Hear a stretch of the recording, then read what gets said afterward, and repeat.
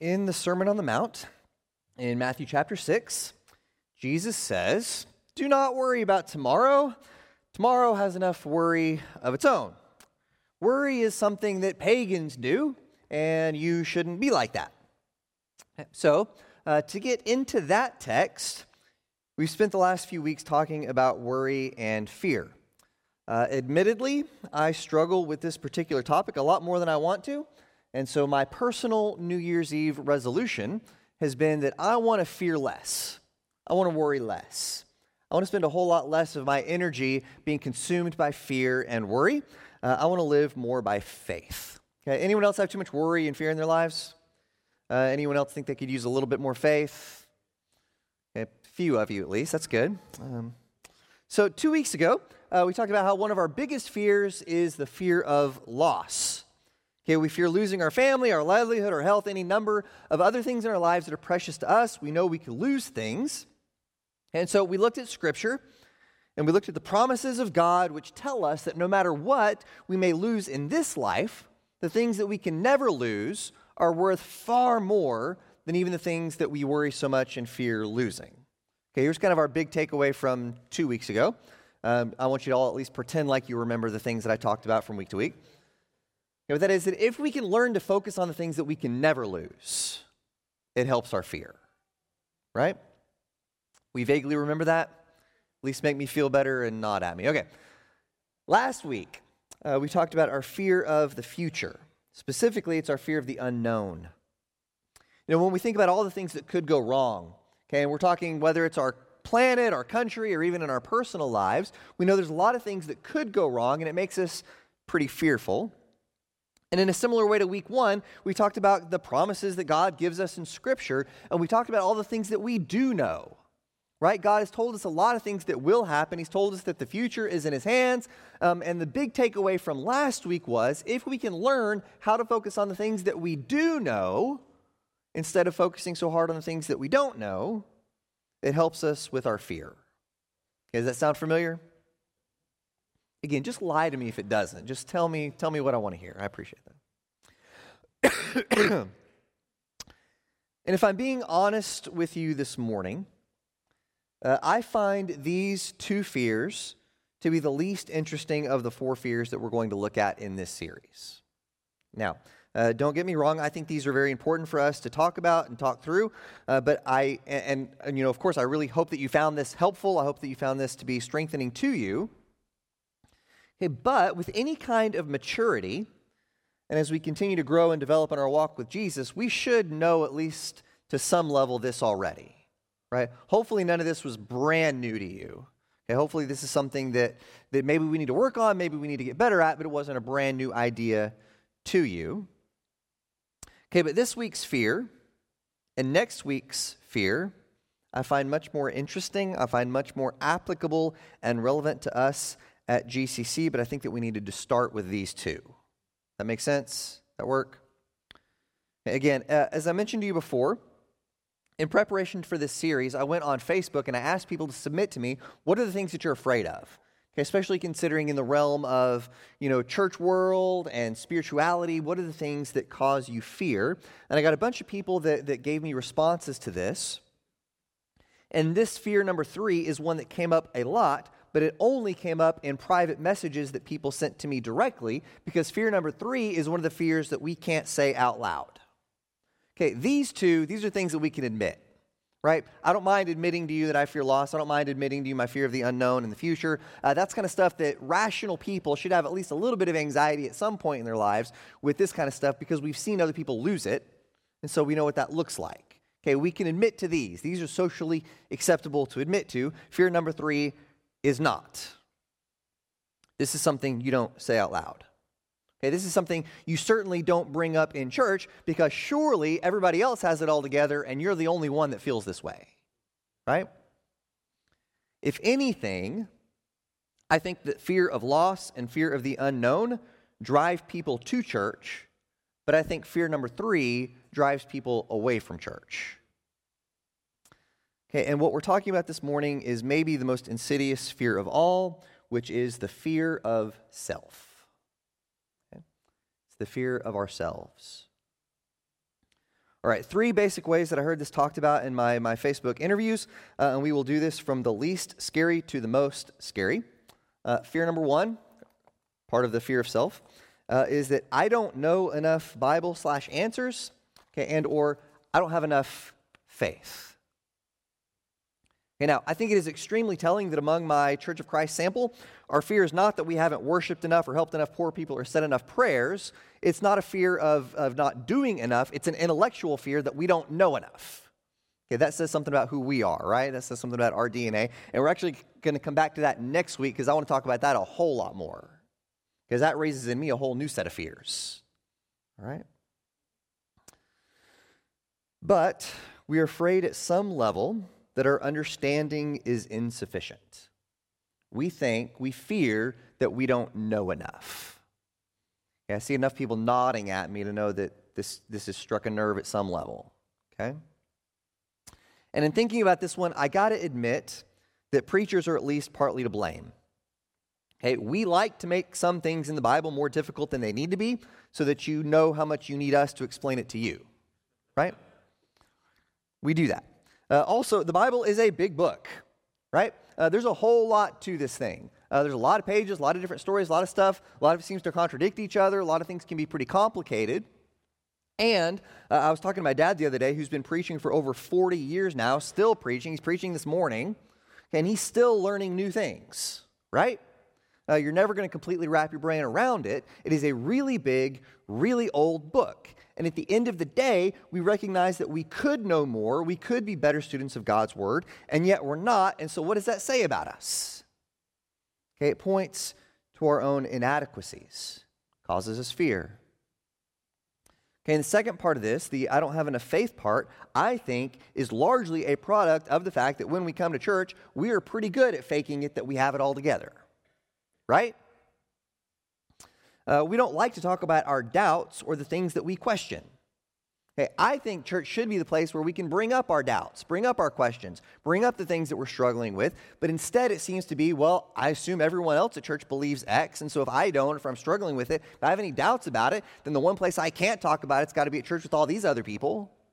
They all think the same way. I'm the one person on the outside looking in. Right? And at an intellectual level, we know everybody's got doubts. We know everybody struggles with their faith at some level. And yet we tend to have that feeling that I'm the only one. Again, I'm seeing enough people nodding at me that I think I've hit something. All right? And the rest of you just won't admit it. Okay? At its core, this is a fear of self. Okay? In some way, I'm inadequate. I'm not good enough. I'm not even as good as the other people sitting in here around me. Okay? All right, that's number 1. Fear I don't know enough, or don't have enough faith. Number 2 is a fear that I have hurt people. Okay, preacher, you don't understand the pain that I've caused other people in their lives. Right? I can live with the problems that I've caused myself. You know, sometimes I get what I deserve. I can even live with some of my own inadequacies, but there are some people that I've wounded, and I can't do anything to go back and make it right. Right now, I don't know what the specifics of this may look like for you, but again, what does this boil down to? Okay, it's a fear of my own inadequacies. It's a fear of my own failures. I'm not good enough. Again, I'm probably not as good as the people sitting in here around me. Okay? And this leads me right into the big one. This is number 3. This is the one that came up a lot in my Facebook interviews, and the one that I really want to kind of boil down on because I think it encapsulates 1 and 2. But hits us at an even more fearful place, and that is that I'm unforgivable. At the end of the day, I'm so inadequate. I've got so many deficiencies in myself. There's so much that's wrong with the way I'm living my life that I'm unforgivable. And I know. There's grace. And Jesus came preaching a good news of grace, and even a guy like Paul who killed Christians received grace, and I know that no sin is too far or too bad to put you away from God. Okay, I know all this, but grace comes through repentance, right? And what is repentance? Changing, having a new life, walking in a new way. Okay, and so the way it's supposed to work is that you live like a pagan sinner, then you hear about Jesus, and then you repent and get baptized, and then you rise up out of the watery baptism and you live a new life. Used to be a sinner, now I'm supposed to be a saint. And I did that. But what happened after I went to the part where I was supposed to start living like a saint? I kept living like a sinner. Okay, and I've repented, and I've repented, and I've repented. I've confessed lots of sins to Jesus, and over time I have told Jesus my sins over and over and over again. But, okay, that pride or that lust or that envy or that selfishness, or pick your favorite temptation, I keep struggling with it mightily. I keep trying to live like Jesus, but I've asked for God's forgiveness so many times that there's no way that God can possibly be happy with my life. I deserve whatever punishments God might have in store for me.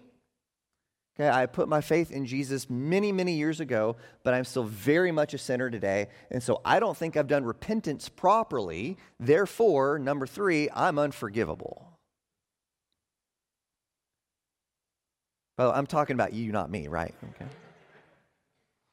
Some of y'all are looking at me like, well, then what are you doing preaching this morning? No, okay. That resonate with anybody?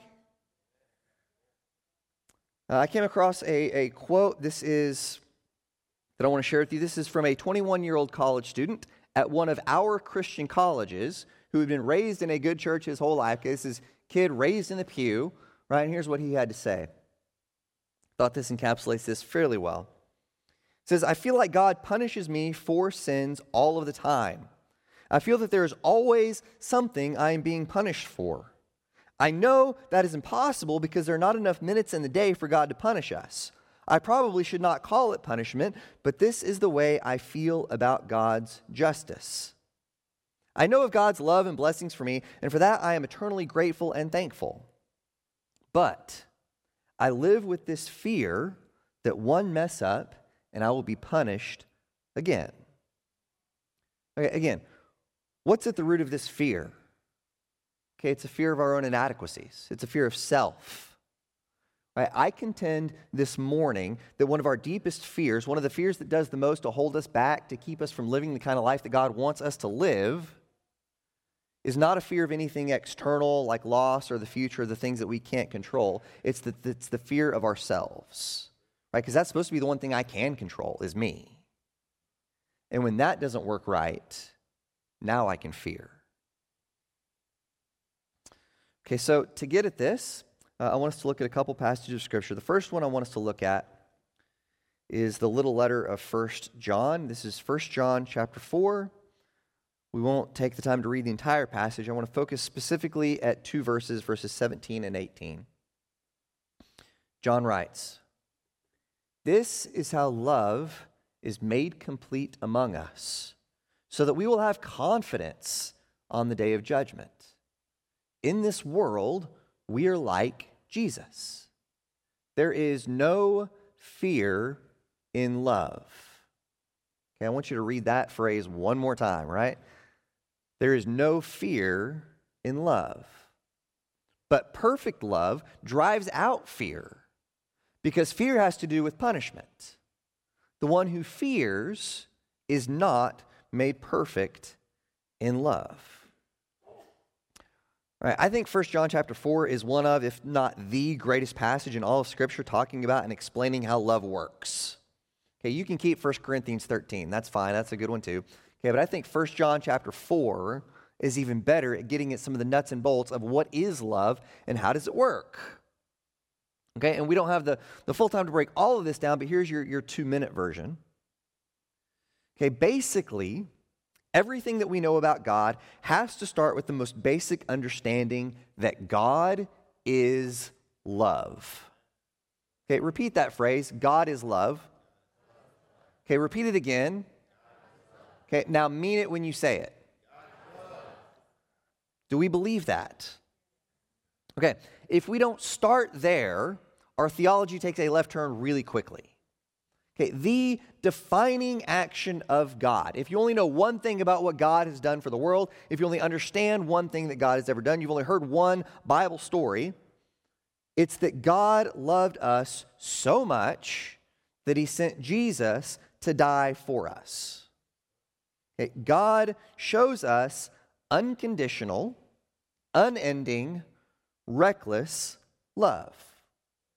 Okay, the first question that we have to ask if we're going to understand anything that's going on in Scripture, anything that's going on with God's plan for the world, is, do we believe that God loves us?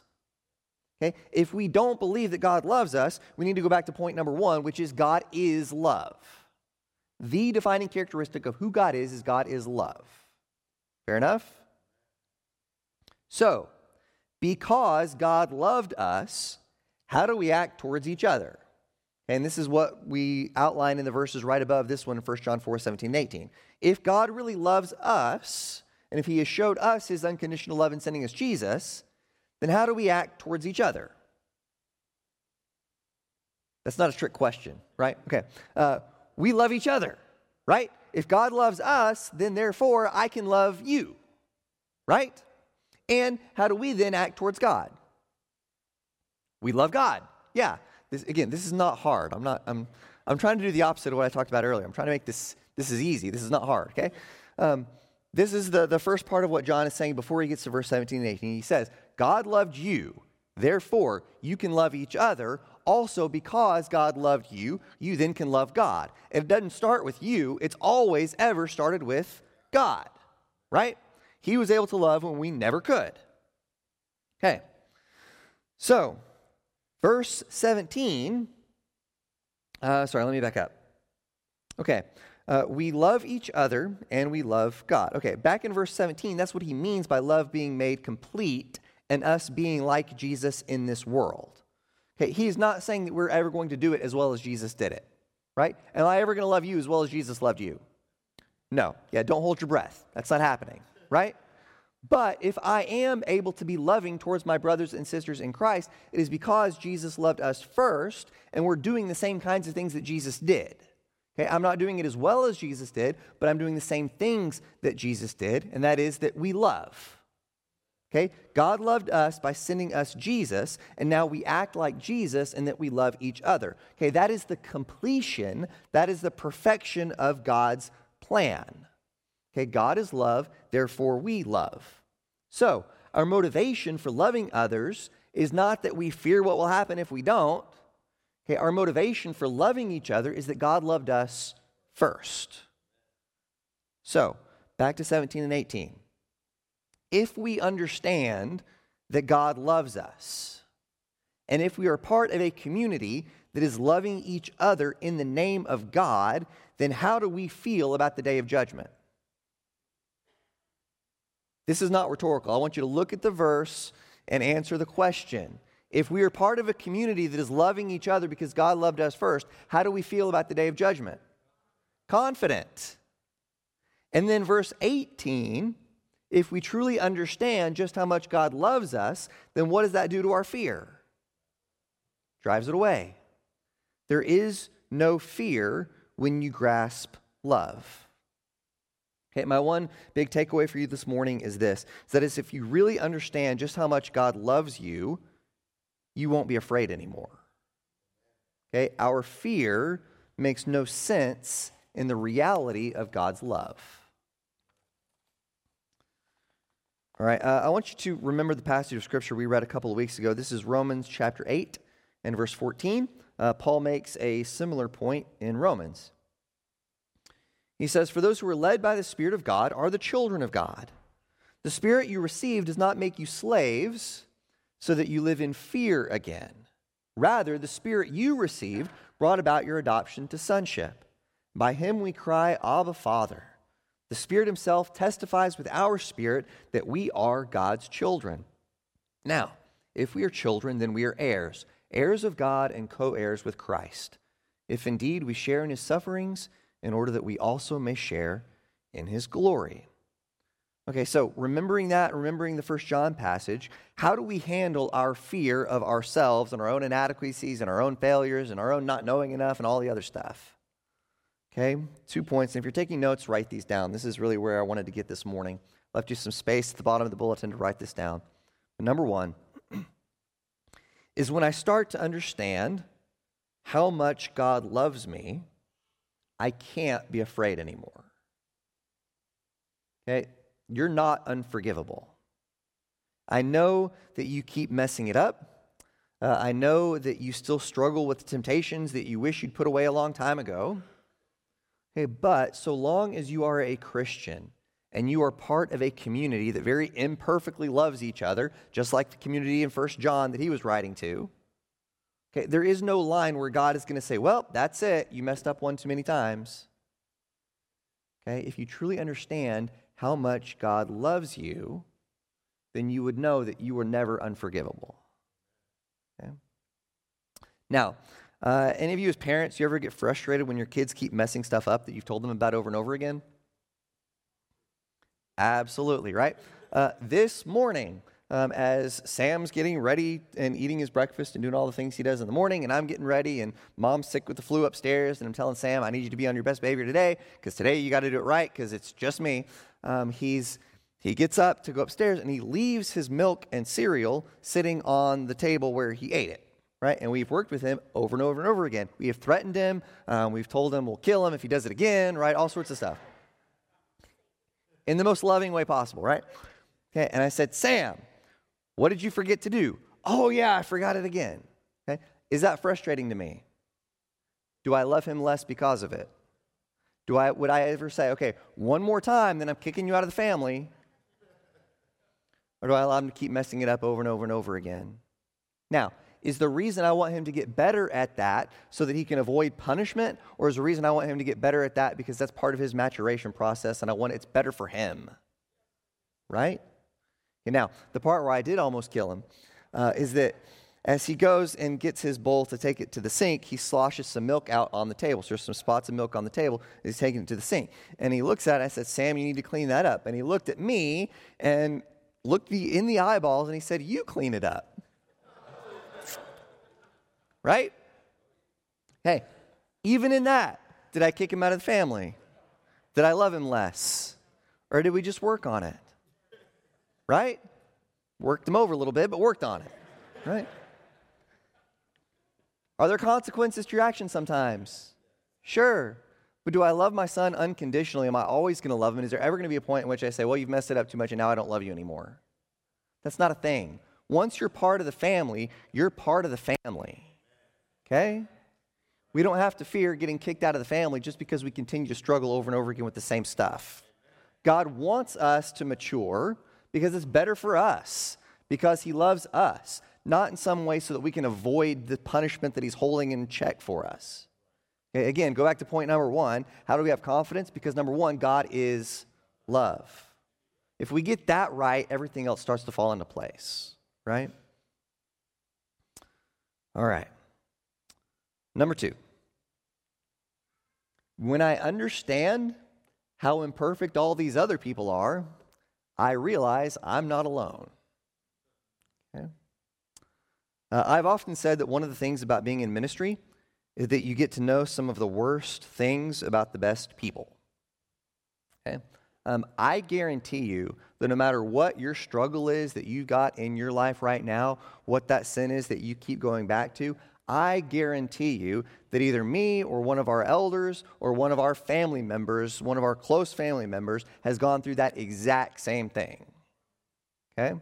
And we would love more than anything to help connect you to someone else who has been struggling with that same thing so that you can receive the encouragement and support that you need. There is absolutely nothing that you could confess to any of us where we would be like, wow, I never saw that coming. Okay? I guarantee you, no matter what your struggle is, you are absolutely not alone. You are absolutely not any worse than the other people sitting here in this room, that we are all well wounded and trying to figure this thing out together. That makes sense? Okay? Also, for those of you who are worried that you don't know enough Bible or that you don't have enough knowledge in your brain, two things on that. One, I would certainly always encourage you to keep studying. I want you to be a daily Bible reader. I want you to keep working on that, right? Again, you're never going to get to a point where you're done and you understand it all.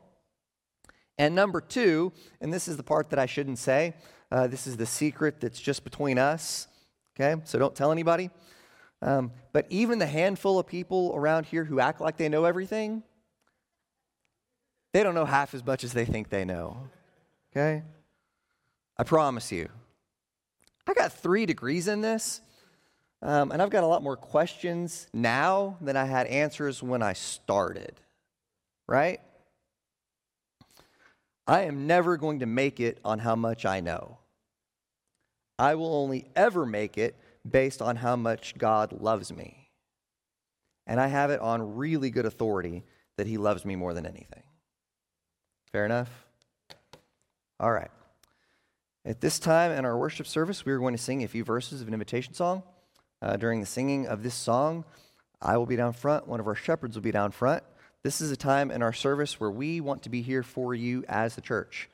We would love to talk with you or pray with you about anything that is going on in your life. We would love for you to be able to walk out of here with the confidence that you are a loved child of God and that nothing can separate you from that love of God. Before we sing this song, I would like to close us in a word of blessing. May the Lord bless you and keep you. May the Lord make his face shine upon you. May the Lord be gracious to you and give you peace. Let's stand and sing.